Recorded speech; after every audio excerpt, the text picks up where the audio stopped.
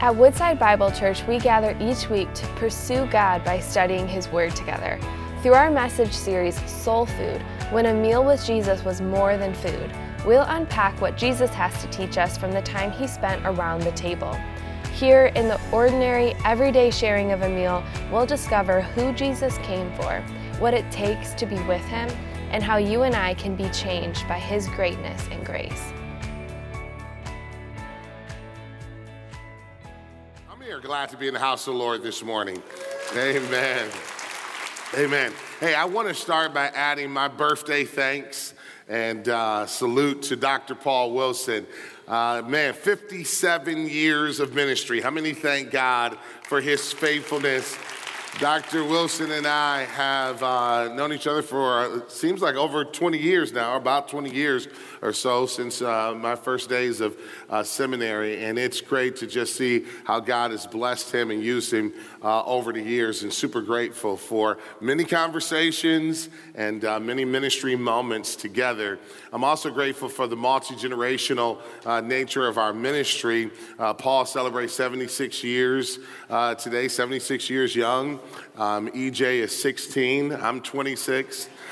So we're checking all the age groups, but just joking. But I am grateful for the multi-generational nature of our church. And I pray that you would invite your family and your friends, knowing that there is something here for everyone, no matter what age or stage you are, from our children who are being blessed today, through our children's ministry, to our students and teens, young adults, all the way up.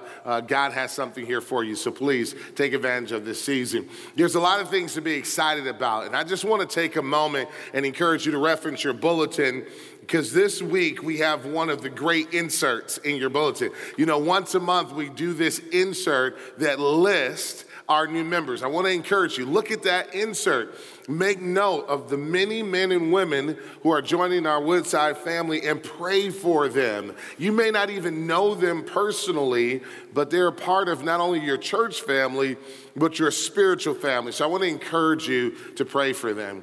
But this also gives me the opportunity to say thank you for your generosity, because none of our campuses would be here if it wasn't for God's grace and your generosity. So thank you for that. Across 15 communities, God is allowing Woodside to preach the gospel today. And how many thank God for that this morning? Amen. Amen. And I just want to celebrate just two things. You know, this month, not only are we going to be celebrating Good Friday and Easter, but next week, our Algonac campus, that has been a portable campus, is going to have the grand opening of their new permanent facilities that doubles their capacity just before Easter to be able to minister to men and women in their community. How many think that's awesome? Praise God for that. And then in 2 weeks, our Detroit campus is going to be celebrating 10 years of ministry, their 10-year anniversary. Praise God for what he's done through the generosity of this church. This is the last month of our fiscal year. We're getting ready to end our fiscal year. And I'm just going to simply ask you to help us to finish strong so that we can be set up for next year. And our next year is full of dreams that we have laid before the Lord locally and globally, that we might reach more people with the gospel than ever before. We've all heard the saying before, it's not how you start, but how you finish. So I pray that we would finish strong and that you will be faithful as you already have. And if God has spoken to your heart, this would be a great time to give a special gift as we invest not only locally, but globally in Thailand and India and our global partners around the world. So thank you for that. With that being said, how many thank God for his word? How many praise God for the word of God? Today we're going to go back into our series. We call it Soul Food. I love that title. When a meal with Jesus is about more than food. And this series has me thinking about some of the most impactful meals, some of the best meals that I've ever had. And if you're anything like me, when you start thinking about your favorite meals, it goes to holidays. Now, my grandmother was a phenomenal cook, and she passed that skill on to my mom. And I'm here to declare today that my mom, Pat Brooks, is the heavyweight champion of holiday meals. Hands down, she does the best. She is phenomenal. And when I think about what Thanksgiving and Easter and Christmas meals were growing up, here's how you know you have a good meal. When you eat and take a nap, all for you to have the strength so you can eat again. That's how you know you have a good meal. And that's what holidays are like around the Brooks household. And my wife is a phenomenal cook as well. But as I begin to read through Tim Chester's book and I think about what we've been studying here, these meals throughout the Gospel of Luke that Jesus had with people, it reminds me of the fact that the best meals are not just satisfying because of the food that we eat, but they're satisfying because of the presence of Jesus in the midst. And it reminds me of some of the meals that I've had where Jesus was clearly present, like about 15 years ago, there was a young Jewish sound engineer, one of the radio stations that we were broadcasting on. And he was a good friend. We were developing a friendship from being around each other, but he had yet to believe that Jesus was the Jewish Messiah.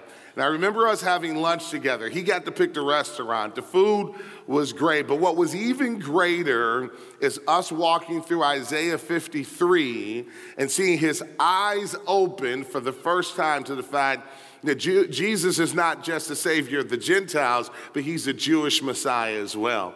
I think about how great it was years ago to go out with an intern who was working for me during my stockbroker days at Morgan Stanley. He was a Palestinian Muslim who had not only rejected Jesus, but Christianity altogether, kind of associating that with this sense of political and social worldview, and kind of thought that there's no way that Jesus you worship loves me or us. And it was over a series of meals and conversations that I saw his heart soften and his eyes open to the fact that Jesus loves the world. And it's been amazing just seeing how God meets us in meals. And all of this causes me to think about Psalm 63. Can you turn there with me? Psalm 63, we're not going to camp out here, but I just want to visit it for just a moment. And here the psalmist says these words in verse number 5. Psalm 63, he says, "My soul will be satisfied as with fat and rich food, and my mouth will praise you with joyful lips." I love that. He says God's presence is like a fat and rich meal. For all you dieters, please forgive me, but this is the Psalms. This is the word of God. He's rejoicing because he is saying that God's presence is more satisfying than anything that the world can offer. And today, that's my premise that I hope to convince you of, that only Jesus can satisfy the deepest longings of our hearts and the greatest questions of our minds, that only Jesus can satisfy. My question to you is that your description of Jesus? Is he like a great meal? Is he the one who satisfies your soul? Well, today I want us to look at Luke chapter 9. And I want you to join me there. And in Luke chapter 9, we see one of the more famous meals of Jesus. It's called the feeding of the 5,000. Now, we might not typically think of this as a meal with Jesus because the miracle of the moment seems to overshadow it. But this is exactly what's happening here. Jesus is inviting those who are hungry to have a meal with him. And today he invites all of us who are hungry for more, hungry for truth, hungry for love, hungry for answers to the deep questions of our hearts. He invites us because he wants us to know that Jesus is enough to fully satisfy everyone who comes to him. Now, verse number 10 picks up the heart of our story, but don't overlook verses 1 and 2 because we get the mission of the ministry of Jesus. We forget often that Jesus was a missionary, meaning that him and those original disciples and us by extension were called to go where the gospel had not been preached and to proclaim it to men and women who are apart from God's love and grace and invite them to experience it. And in verse number 1 of chapter 9, he gives them power, the power to do that by the indwelling presence of the Holy Spirit in our lives. But then in verse number 2, we see what they're called to do. And it says in verse number 2, and he sent them out to proclaim the kingdom of God and to heal. I love that. I love that because it explains in simple terms what our responsibilities are as disciples, what their responsibility was. It was on the one hand to proclaim that Christ has come, that the King has come, that grace has come, that the love that heals our hearts of the guilt and shame we have of our past and our sins, the love that sets us free from the prison of fear, that has come. The kingdom has come, salvation has come. That's the message that you and I proclaim, and that salvation is found in Christ alone. But I love the fact that he doesn't stop with his care for our souls, but he also extends his care to our physical bodies. They were to proclaim the kingdom in order that men and women might secure eternal salvation, but they were also to heal physical bodies. And maybe that's extraordinarily practical to you today. Maybe today you come into this room and your body is sick and ailing, or maybe someone you love has been at the top of your prayer list. I just want to remind you that Jesus cares infinitely for your soul, but he cares deeply for our bodies as well. He cares for our practical needs, and he is here to meet those things. Only Jesus satisfies. And so equipped with the power of the Spirit and this mission, they go out. And verse number 6 tells us, and they departed and went through the villages, preaching the gospel and healing everywhere. You know what's so great about that? Is they simply obeyed.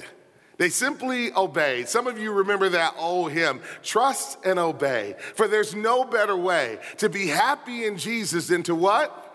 Trust and obey. Some of you haven't heard that. That's all right. But it's a great reminder to us that our job is not to try to figure out everything of how the kingdom works. Maybe for us, it's something that's a mystery, how salvation works, or how the power of God works, or how this thing called forgiveness works. But friends, there's a lot of things that we use that we don't know how it works. I don't know how my cell phone works, but I praise God that it does. I don't know how this GPS can tell me which way to go and where there'll be traffic jams and reroute me, but how many thank God that it does? You don't have to figure out everything concerning the grace of God, but trust that his grace is sufficient. And so they went with that simple message and they did what Jesus called them to do. And man, did God move. And what we're going to see next are 3 attributes that just remind us of why Jesus is the only one that can satisfy us, deeply satisfy us. First reason is seen in verses 10 and 11, and it's because Jesus is never too tired to welcome those who seek him. Look at verse number 10. It says, on their return, the apostles told him all that they had done, and he took them and withdrew apart to a town called Bethsaida. When the crowds learned it, they followed him, and he welcomed them and spoke to them of the kingdom of God and cured those who had need of healing. What's so great about this particular moment in the ministry of Jesus is how excited they are to come back and tell him what he knew was going to happen.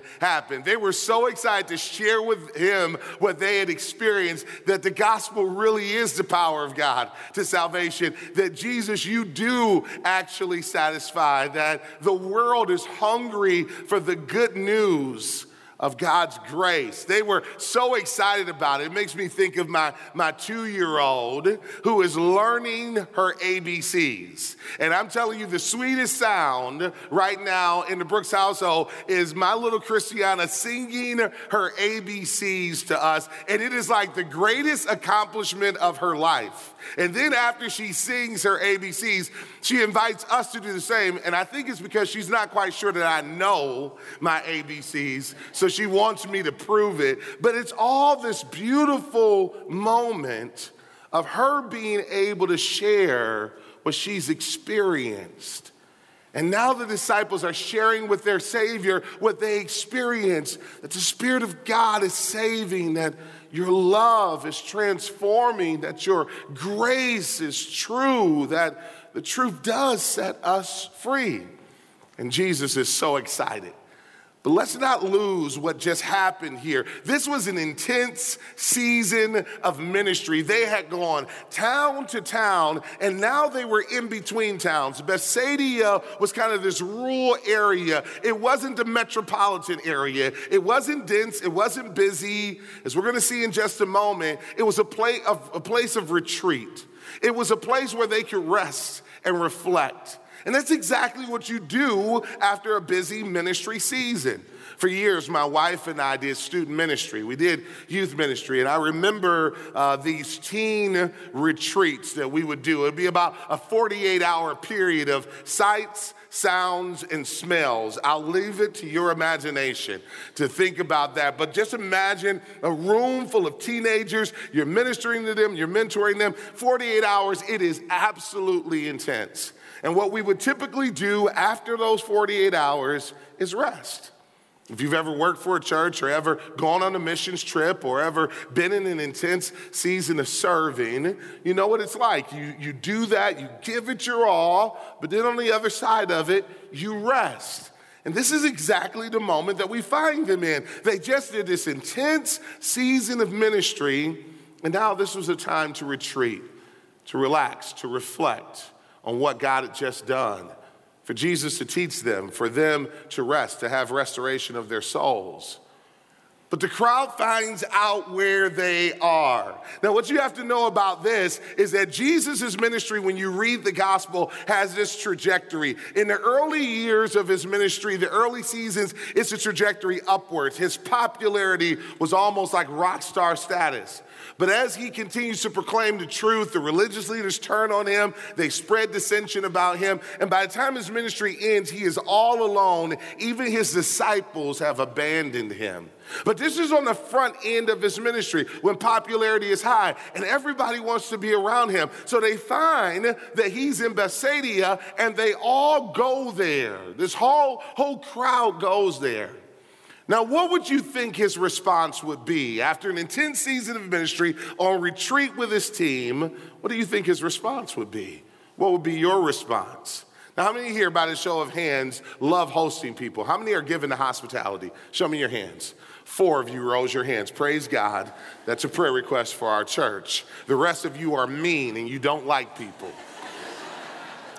But even those who love hosting, even those who are given to hospitality has their limits. There are certain times when you say, I'm just tired, I don't feel like hosting. How many praise God for the invention of caller ID? One of the top 3 inventions in all of humanity. For you to be able to screen and say, right now is not a good time for me. That's natural. There's nothing to feel guilty about. All of us have our limits. But what I love about this verse and why I am drawn to Jesus even more is in a time when you would expect that he would reject this group, the Bible says in verse number 11 that he welcomed them. He welcomed them. Simple words, but are so powerful. He welcomed them. He spoke to them. He ministered to their bodies. And I just want to say this to you. That just as he welcomes them, he welcomes us. And maybe you think my problem is too big, and there's something wired within all of us where we don't want to be a burden to people. And maybe you are wired in a way where asking for help is difficult for you. And I don't think that is abnormal. Maybe there's some wisdom when it comes to people, but as it pertains to God, don't ever think that your problem is so big that he won't welcome you. Don't ever think that your sin is so severe that somehow you're beyond his ability to save. Don't ever disqualify yourself from his grace. And you may say again, Pastor Chris, you have no idea what I've done, the people that I've hurt, the mistakes that I've made. And that's true. I don't know what you've done, but I do know this, that there's nothing we've done on earth that's greater than what he has done on Calvary. How many thank God that his grace is always available? He is always saying, come unto me, all who are weary and heavy laden, and I will give you rest. There's always an open sign when it comes to Jesus. And so maybe you can't go to everybody. Maybe mom's too far away or not even here anymore. Maybe friends are not close. Maybe you feel like there's nobody else I can turn to. Turn to Jesus, because he is never too tired to welcome you. He always receives you. Take to him the things that you can't take to anyone else, the burdens of your souls, the secrets of your hearts. Lay it all on him, because as you lay your cares on him, he takes those cares upon himself and he replaces them with his grace in your life. Well, the story doesn't stop there. It goes on, and in verse number 12, we pick it up. But here we're going to see that Jesus never is too weak to provide for those who need him. Verse 12 says, "Now the day began to wear away, and the 12 came and said to him, 'Send the crowd away to go into the surrounding villages and countryside to find lodging and get provisions, for we are here in a desolate place.'" Let me just pause there for just a moment.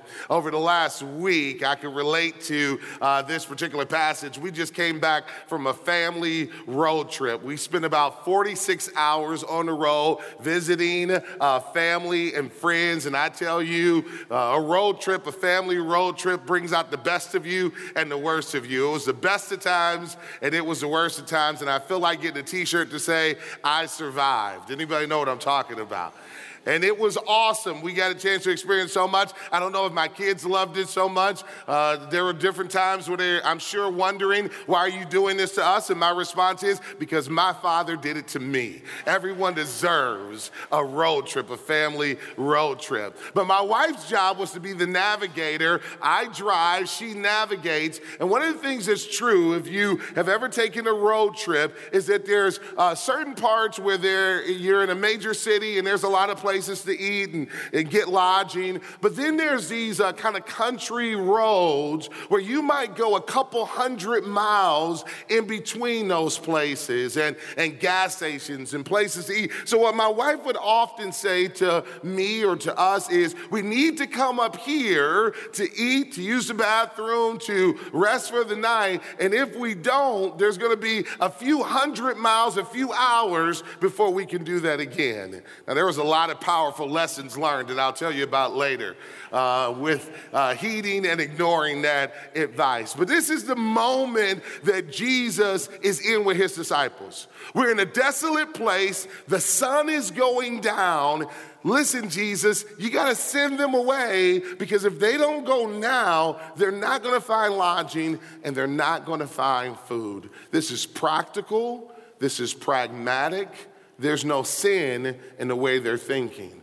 But his response, as is typical with Jesus, is not what we expect. Verse number 13, "But he said to them, 'You give them something to eat.' They said, 'We have no more than 5 loaves and 2 fish, unless we are to go and buy food for all these people.' For there were about 5,000 men. And he said to his disciples, 'Have them sit down in groups of about 50 each.' And they did so and had them all sit down." What a powerful moment. Jesus turns to them and he says, "Listen, you feed them." Now let me ask you a question. Do you think that Jesus wasn't aware of what he was asking? Do you think Jesus was surprised by the limited amount of supplies that they had? He was not thrown off in the least bit. He knew exactly what he was doing. He was putting them in what felt like an impossible situation for intentional reasons. He asked them for something that seemed to be beyond their ability to do. And such is the case with you and I. And maybe even in this room, you sense that Jesus is asking you to do something that's impossible for you to do.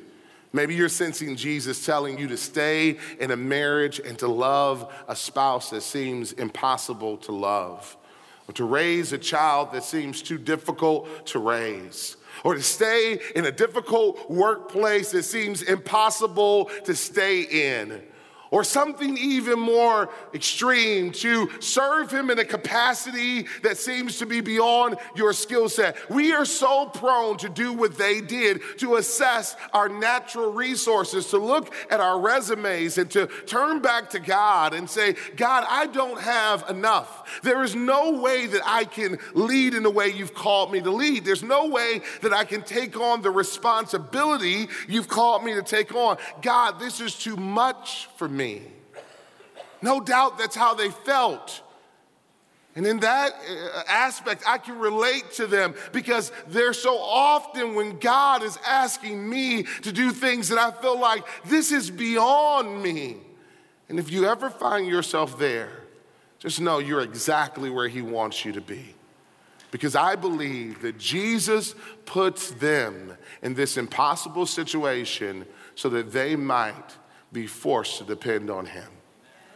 And there are certain impossible situations that you and I feel like we have been put in that force us to say to the Lord, give me this day my daily bread. Because if you don't provide for me, I won't be able to do it.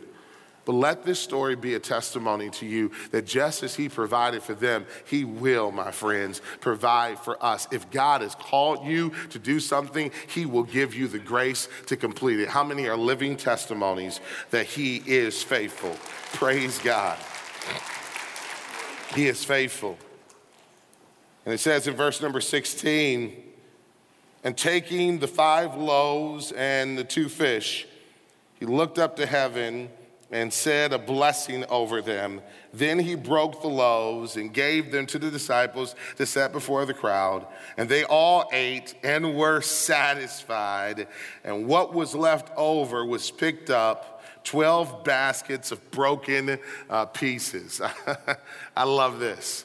If you go back, if you will, to verse number 15, they were overwhelmed, but here's what they could do. They could do the simple act of obedience that he asked them to do, and that was to sit people down.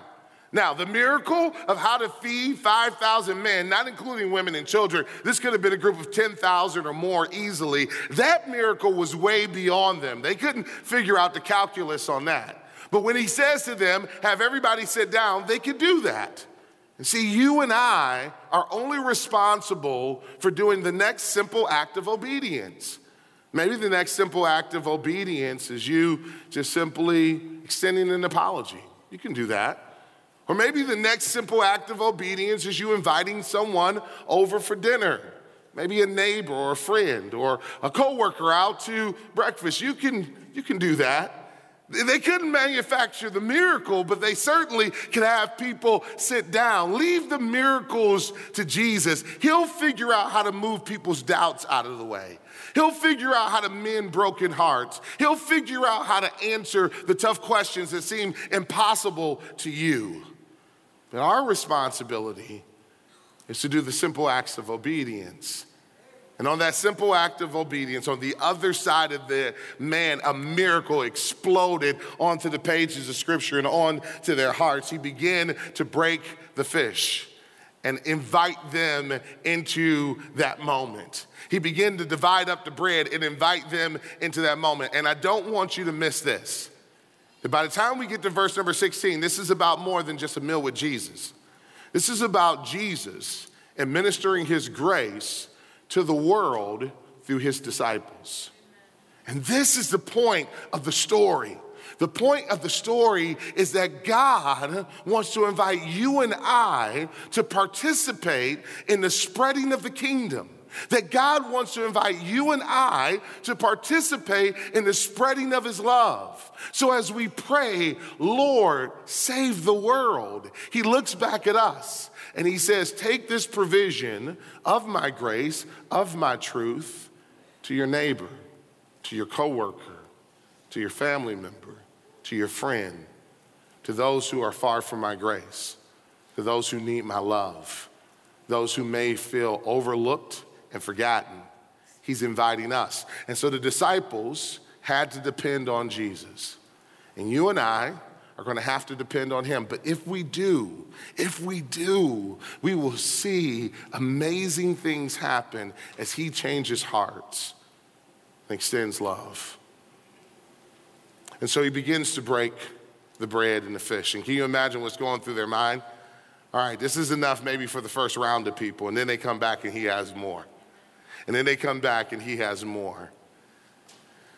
And it's as if Jesus is reminding them that though your thinking was practical and natural, what it forgot was this isn't the first time he's been in a desolate place.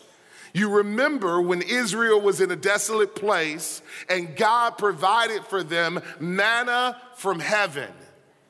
Well, in the same way, he reminds them that he's able to provide for them even in a desolate place. My friends, he's able to provide for you and I, even in the most difficult and desolate seasons of our lives. He is the God of provision, and he alone is able to satisfy. Just keep coming back to him every day, every morning, throughout the day. Keep coming back to him because he always has provision. And what I love about this is that it not only was enough, it was more than enough. We serve a God who is more than enough. Can he provide for our family? Yes, because he's more than enough. Can he save our neighbors and our friends? Yes, because he is more than enough. If we can simply trust him, what we will see is that God is more than enough to satisfy not only our hearts and our souls, but the souls and hearts of those he's placed in our lives to reach and to minister to on his behalf. He blessed it, and he broke it, and it was more than enough. I want to close by reading this quote from Tim Chester's book. We've been reading it as a church together. He says this: the disciples thought that their 5 loaves were a finite resource that couldn't be shared. 5,000 people later, they still had 12 baskets full of bread. Can you reach your neighborhood with the gospel? Can you pluck up the courage to tell your friends about Jesus? Can you start a new church in your city? Can you feed 5,000 people with 5 loaves? Our minds are tempted to say we could never do that. We don't have enough money or people. Jesus says, what do you have? Offer that to me and let me use it for my glory. When we come to him and offer ourselves to him, he multiplies it through his grace, and he uses it to bring about the miracle of salvation. I want to invite you to stand with me all over the church. There are 2 groups of people that are here. Those of you who have yet to come to the table, he invites you today. If you don't know him today, I want to invite you to give your life to the Lord. Earlier at our 8:15 service, a sweet lady in her mid-70s came. She was invited by a friend, and she says, I need Jesus as my Savior. I've never given my heart to him. Isn't that awesome? It doesn't matter how old you are or what stage of life you're in. God is able to save. And so whether young or old, wherever you are today, I invite you to give your heart to him. But then there's a second group, those of you who know Jesus, and he wants to use you like he did his disciples to extend his grace to others. I encourage you to think of who he's asking you to invite, maybe for a meal, a lunch or a dinner, so that you can have great food and talk about a great Savior and to see God do an awesome miracle. Let's pray. Father, I pray that we would not just be hearers of your word, but doers as well. Thank you for reminding us of your truth. Multiply the little we have and do much with it. We ask this in Jesus' name. And all God's people said a big amen. Thank you for joining us as we study God's Word together. We would love to hear how God is moving in your heart and get you connected into the Woodside Bible Church family. Head to woodsidebible.org/connect to introduce yourself today.